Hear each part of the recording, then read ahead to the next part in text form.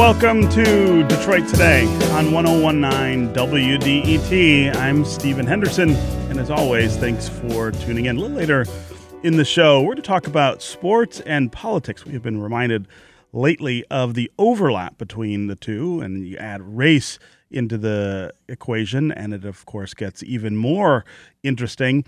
How long have we been talking, though, about this overlap and this relationship between our favorite pastimes and the difficult issues that remain between us in this country? We're going to talk with a sports correspondent for The Nation, author of 8 books on the politics of sports, about the history of that overlap and whether we are seeing something new right now or whether we're seeing something that is changing right now in a way that that we ought to think about. So you're going to want to stay tuned for that. Also, remember, if you are just now walking into work or otherwise have to walk away from the radio, you can still catch the full edition of Detroit Today. All you got to do is go to iTunes or wherever it is that you download podcasts. You can download and subscribe to Detroit Today, and you can listen to us whenever or wherever you like. Up first, President Trump visits Puerto Rico today. That's about 2 weeks after Hurricane Maria hit the island. More than half of the people there are still without clean drinking water. Imagine what that's like.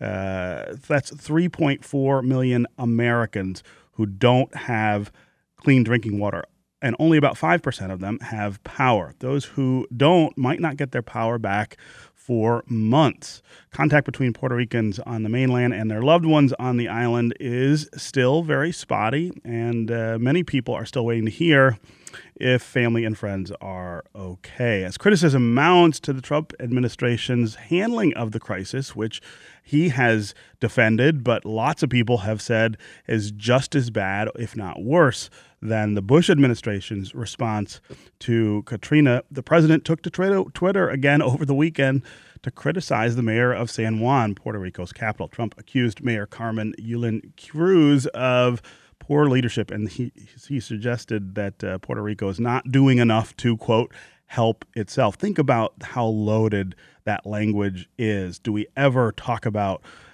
white communities, poor white communities, helping themselves? This is part of the sort of lingo that gets foisted, I think, upon minority communities.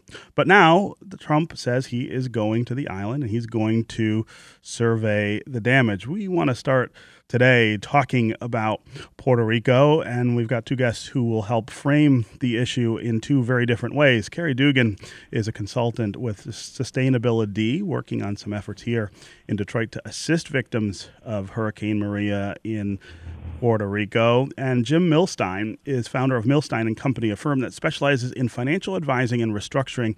That firm was working with Puerto Rico for 3 years under the previous government. Jim has also advised the UAW in contract negotiations and is a former chief restructuring officer at the U.S. Treasury Department. He's also doing some relief work in Puerto Rico related to the hurricane. Kerry and Jim, welcome to Detroit Today. Thanks for having us. Yeah. Glad to be here. Yeah. Kerry, let's start with you. Last week, we talked with someone you know pretty well about Puerto Rico. J.J. Velez was here talking about his efforts to reach his family on the island.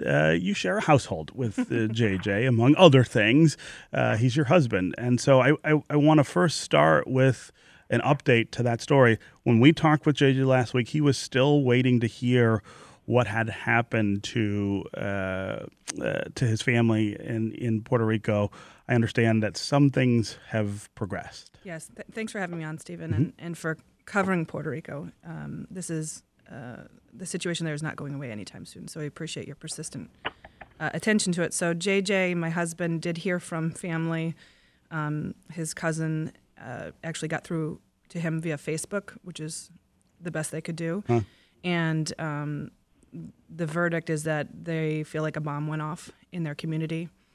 He did talk to his best friend who was able to get down and evaluate their house, and he said that anything that was not cement is gone. I think we've all read about the greenery being gone, which is tragic because that's part of building resilience in a community. And I think the other notable things his cousin said was that they get up around 4 a.m. to go and get fuel, wait for 5 to 7 hours in line, so that they can have enough fuel to have air conditioning in the evening so they can sleep. That means during the day they're just suffering through Caribbean heat.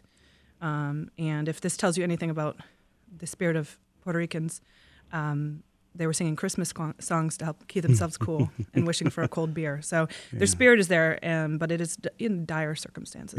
Yeah.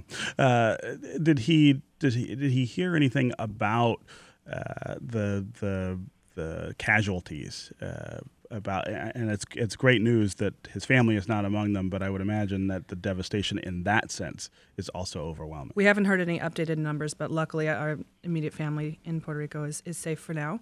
But you guys are reading the reports, the food, the water. It's we're just hoping for the best. That says nothing about the long-term Exactly. prognosis for people being able to survive without clean drinking water, without power. Did they talk at all about the relief efforts and what they look like from the island? Communications are still so spotty, Stephen, that we're not hearing much about who's reaching them at all. Yeah. It was just a very quick report out on how they're doing, and that was already, I think, 2 days ago. But this idea of going to get fuel in the morning to try to be able to run the air conditioning just at night, they can't afford to run anything during the day. Let's talk about the efforts that you're involved with here to try to assist victims in Puerto Rico. So, Stephen, I'm not above poaching good ideas, and I've been lucky to be part of the community of expats. I'm now repatriated in Detroit. And I've been part of the Detroit homecoming that Crane's put on for the last 4 years. And so JJ, as he mentioned on radio last week, has been working on the idea, why don't we model something off of the Detroit homecoming for Puerto Rico? We have great ties and a lot of similarities economically and culturally with Puerto Rico, including the governor, who is a University of Michigan grad.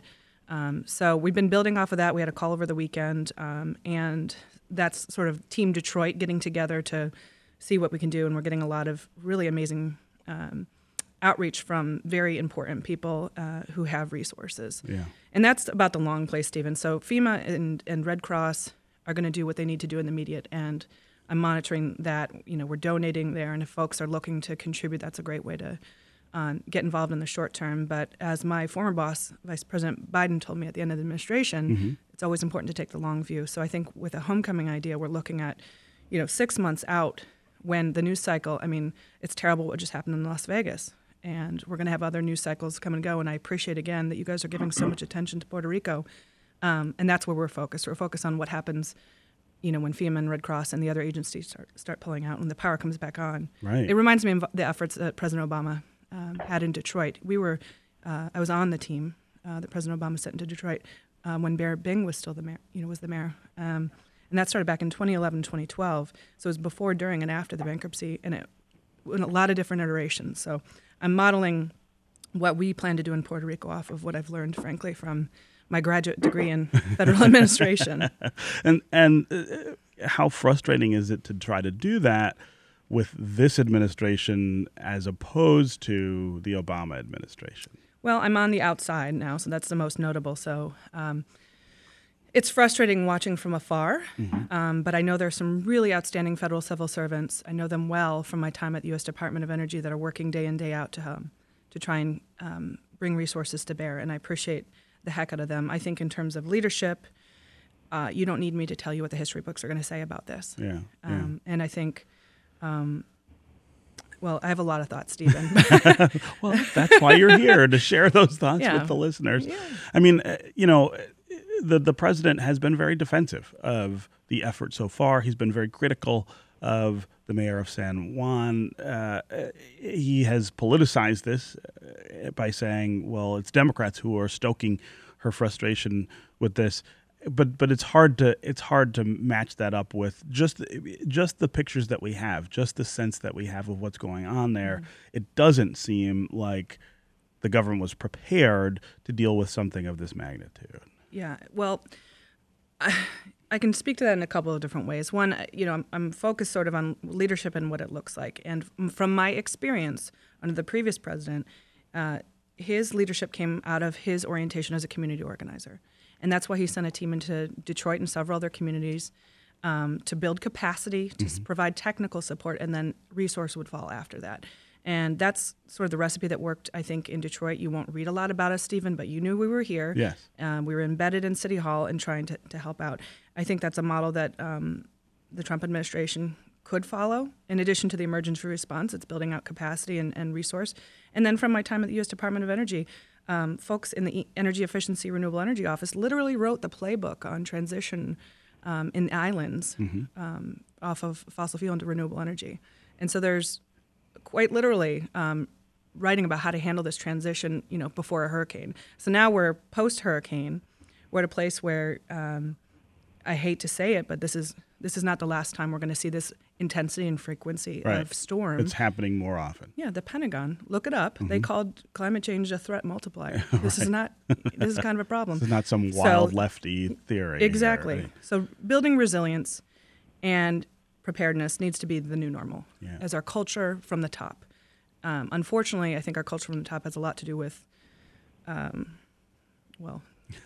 other things. Other things. Yeah. And it's unfortunate because the artifacts of our leadership actually do matter. So I'm focused on what I can do with my time. I don't spend a lot of time on Twitter, Stephen. I'm not cool.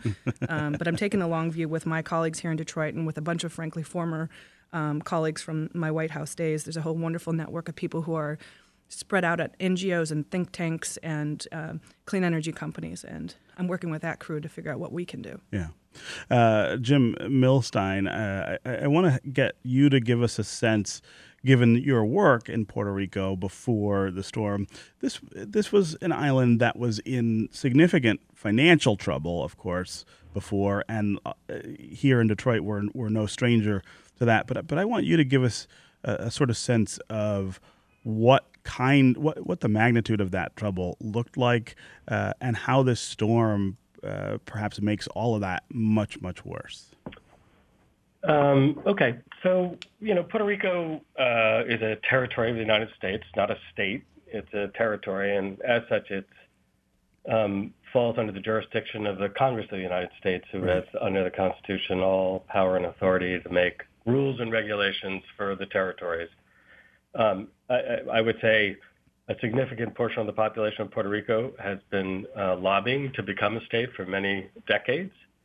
And there's a probably equally significant part of the population that thinks independence in some relationship to the United States is the right political relationship. And so that split on the island is an important one because the politics on island have gone back and forth between one party and the other, and there's been very little policy consistency on island. But the truth is that the financial woes that the island is in is really a function of its relationship to the United States. During the Cold War, having an island right at the gateway to the Caribbean, 75 miles from Cuba, which was an ally of the Soviet Union, was a strategic asset for the United States military. There were many military bases on Puerto Rico, Air Force bases, Navy bases, all of which provided enormous amounts of economic activity during the 60s and 70s. But when the Berlin Wall fell and the Soviet Union collapsed, people will recall we had a base closing commission in the United States to cash in the peace dividend that was supposed to create. And all of the bases on Puerto Rico were the first to be closed because it has no senators, it has no representatives to advocate for their continuing role in the defense footprint of the United States. So that began, the closing of the bases began a change, and the end of the Cold War really began a change in the relationship of the island to the mainland. And suffice it to say, by the time you get to 2006, one of the major tax advantages given to manufacturers to locate on the island expired and was not renewed. And so manufacturing employment fell almost by half in a few short years thereafter. They had the same kind of, bubble in real estate prices and construction and investment that the mainland had. But it was, instead of being financed in the capital markets, had been financed by the local banks. So when that real estate bubble burst, the banks burst with them. and all of their major banks became recipients of TARP funds during the financial crisis from the Treasury Department.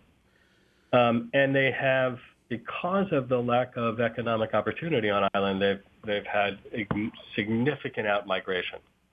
The outmigration, there are more people of Puerto Rican descent in the mainland today than there are on the island. Probably 5 million Puerto Ricans on the mainland, and only 3.5 million residents of the island. But the outmigration has been great. And so when you think about, and this is where the parallel to Detroit is obvious, when a city's population is shrinking, when the economic activity in a city's geographical borders is shrinking, the government has a hard time cutting expenses fast enough to deal with a reduced population, or dealing with the reality that revenues are going to shrink. And so your budget gets thrown very quickly out of balance.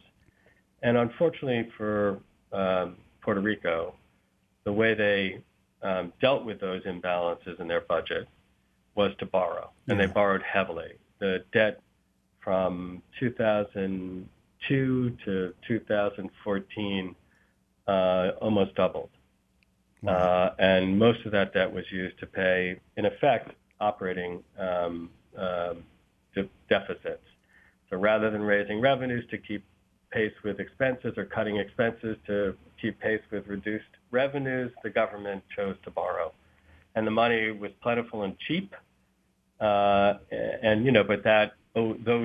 those stories always end badly. Yeah.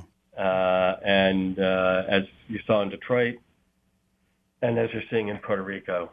So just to kind of finish the history of the story, the federal government recognized the problem. Congress stepped up to its responsibilities and created a federal oversight board, a little bit like the emergency manager, who was appointed to talk sense to the local government in Detroit. Mm-hmm. The federal government created an oversight board, as well as a Chapter 9-like statute for territories. Yeah. Territories were not eligible to file under Chapter 9 as originally conceived, and so the Congress created a whole new territorial restructuring regime, which Puerto Rico is now in the midst of using. Yeah.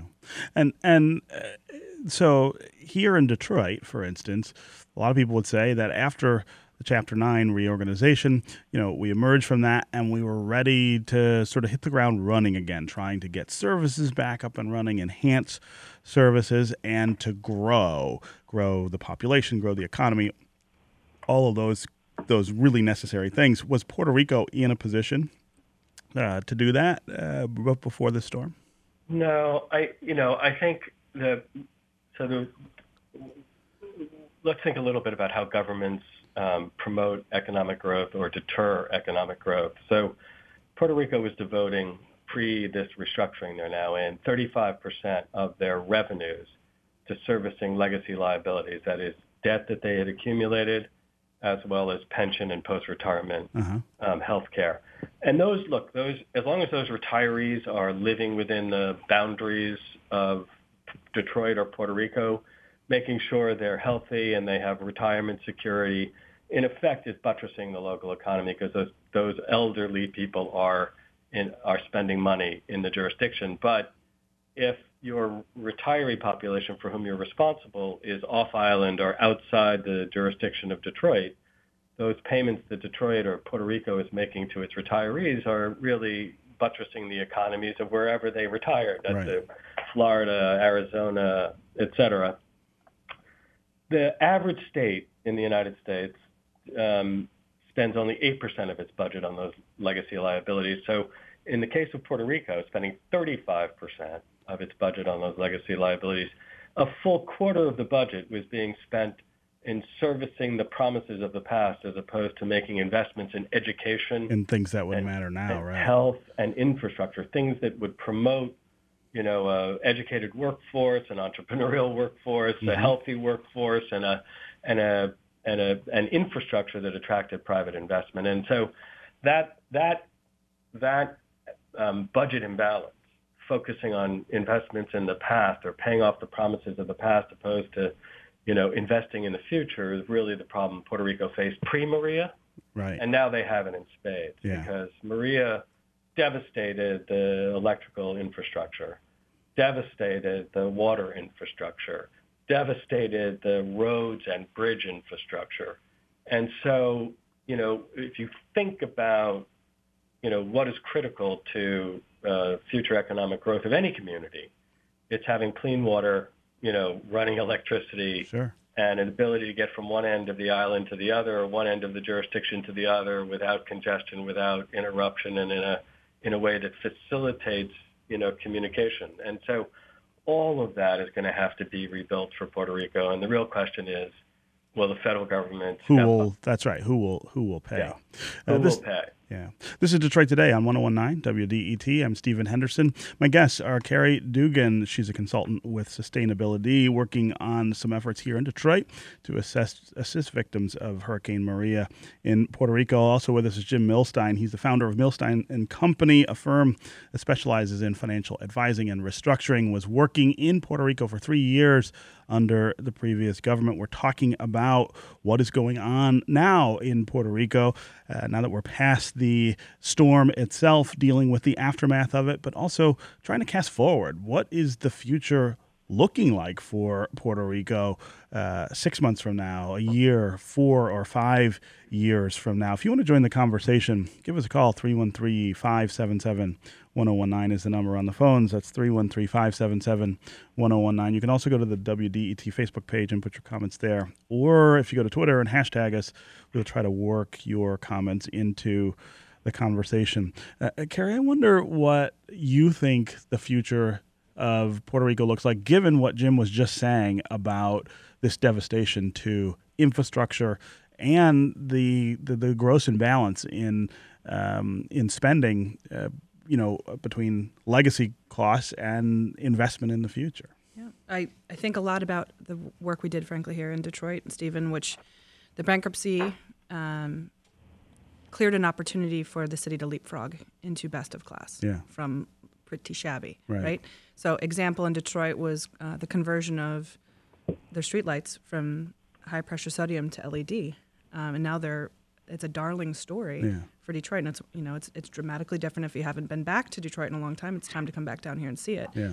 But when you think about transportation, water, and energy infrastructure, as was just mentioned, those systems are all incredibly aged throughout the country. Mm-hmm. I used to lug around a book with me when I was staffing Vice President Biden called the Quadrennial Energy Review. Look it up.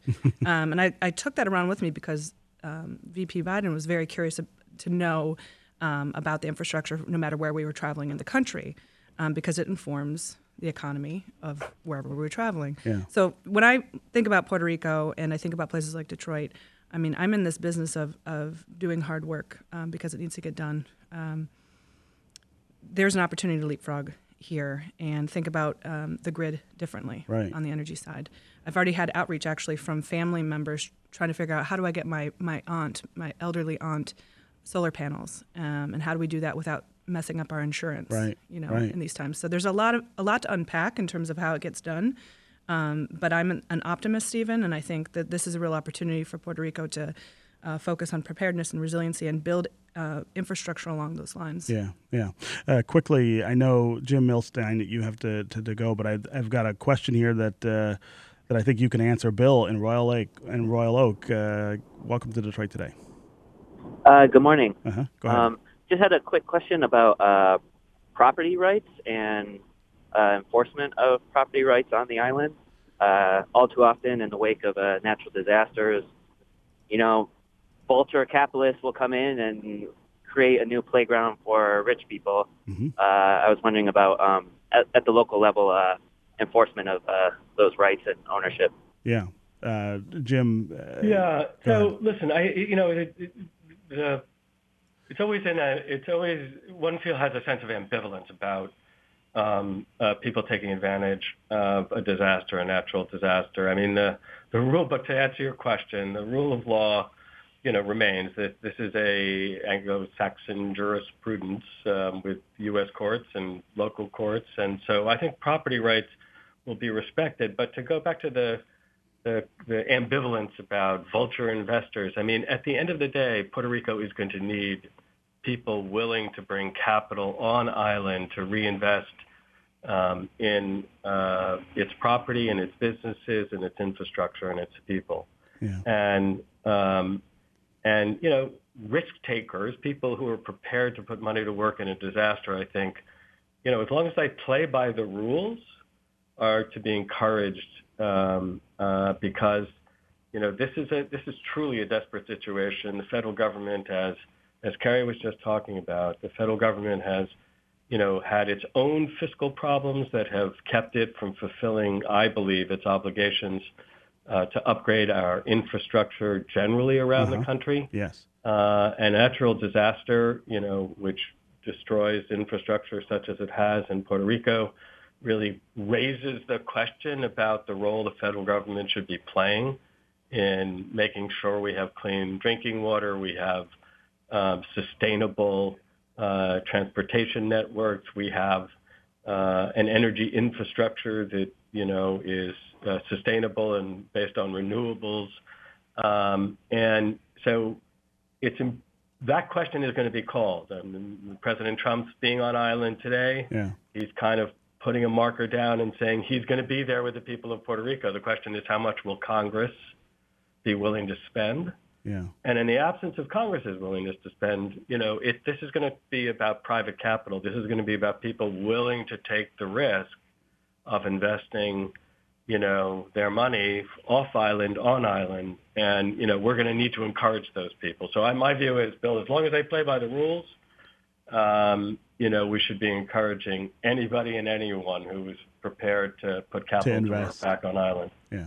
Okay. Kerry Duggan, consultant with Sustainability, working on efforts here in Detroit to assist victims of Hurricane Maria, and Jim Milstein, founder of Milstein and Company. Thank you both for being here on Detroit Today. Thank you. Thank you. Yeah.